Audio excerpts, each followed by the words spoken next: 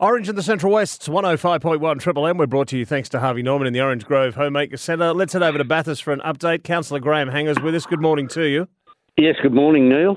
Mate, thanks for your time. Big weekend this weekend. The hotels are already starting to fill up around Bathurst. We're talking about the World Cross Country Championships. I'm sure you're stretching out your Achilles, your quads, your glutes. Yeah, the glutes, the hamstring, all of that sort of thing. No, those days are slightly gone, but we're doing a little bit up there. There's so many volunteers. We've got 450 volunteers. Wow. People will be walking around in, the colour is called bat purple. Can you believe? Purple shirts.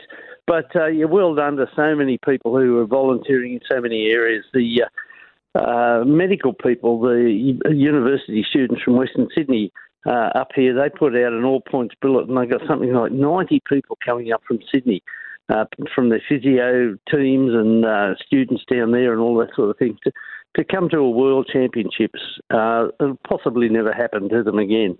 Probably never happen to them again. But they've got the opportunity this weekend to be part of it, and well done to them and all the other volunteers as well. So many people in so many different ways helping out with this. You know, when you say it again, Neil, World Championships, World Championship. Unbelievable.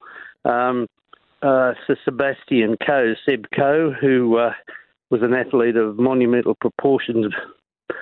How many years ago? About 40 years ago, I'm guessing. Oh, would it be that much? 30? I'd say 30. I'd go with 30 because I remember him getting around, yeah. Yep. Well, he's the president of World Athletics, and he's coming to Bathurst. He'll be here for a couple of days over Saturday. Saturday, of course, is the big day, but it starts on Friday with some various races, schools challenge races, 10:30am till about 1 o'clock, and lots of schools and students are coming to run the World Cross Country course, run the course, you know. Wow. It's a 2-kilometre course up through the middle of Mount Panorama. Goes onto some private property, goes through the vineyards, and they've brought in some sand to make Bondi Beach, and it's going to be a wonderful, taxing course. The Australian athletes were here a couple of weeks ago, and they had a look at it, and they said, not what we expected. Yeah, right. Well, it's cross-country, for goodness sake. You know? Get in there and have a crack. The people that run the actual event, the World Championships, as it were, how far is it? What's the length of the course? 10 kilometres.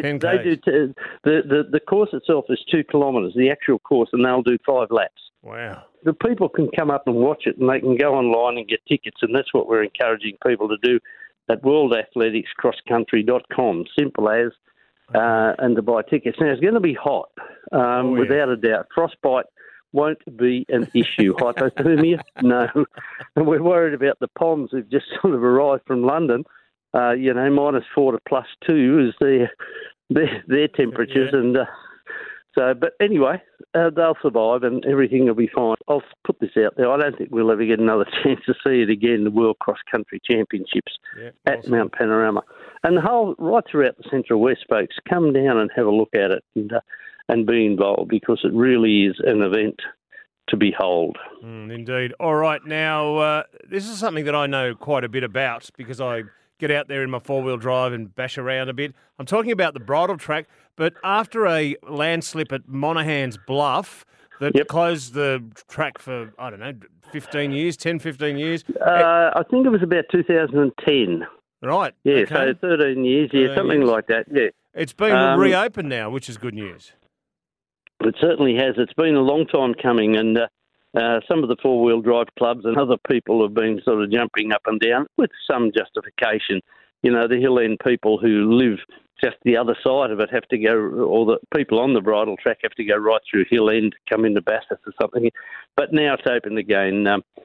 Couldn't repair at Monaghan's Bluff because, it's, as you well know, that land out there is a little bit unstable. You know, there's sort of a big rock fall, and it was impossible to do anything with it. So the council bought some land of 3 landowners and put a road over the top. That's basically the story. So, Neil, you'll be able to get out there and take your mountain bike or whatever it is you're going to... Is that... Or your horse? No, it's a bridle track. It's a bridle track, mate. We go for a bit of a look, take some fishing rods, Yeah. play around in the river. It's Good. absolutely beautiful down there. I just hope And that it will be. yeah, and people just do it. Let's not everybody race out there this weekend and turn it into the Parramatta Road.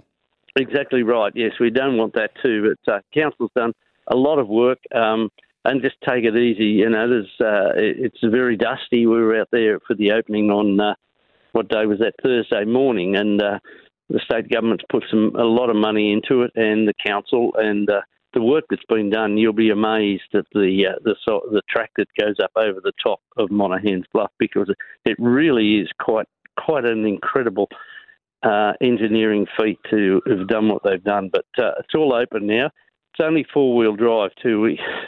They have people go out there with caravans. Oh yeah, I've seen it all.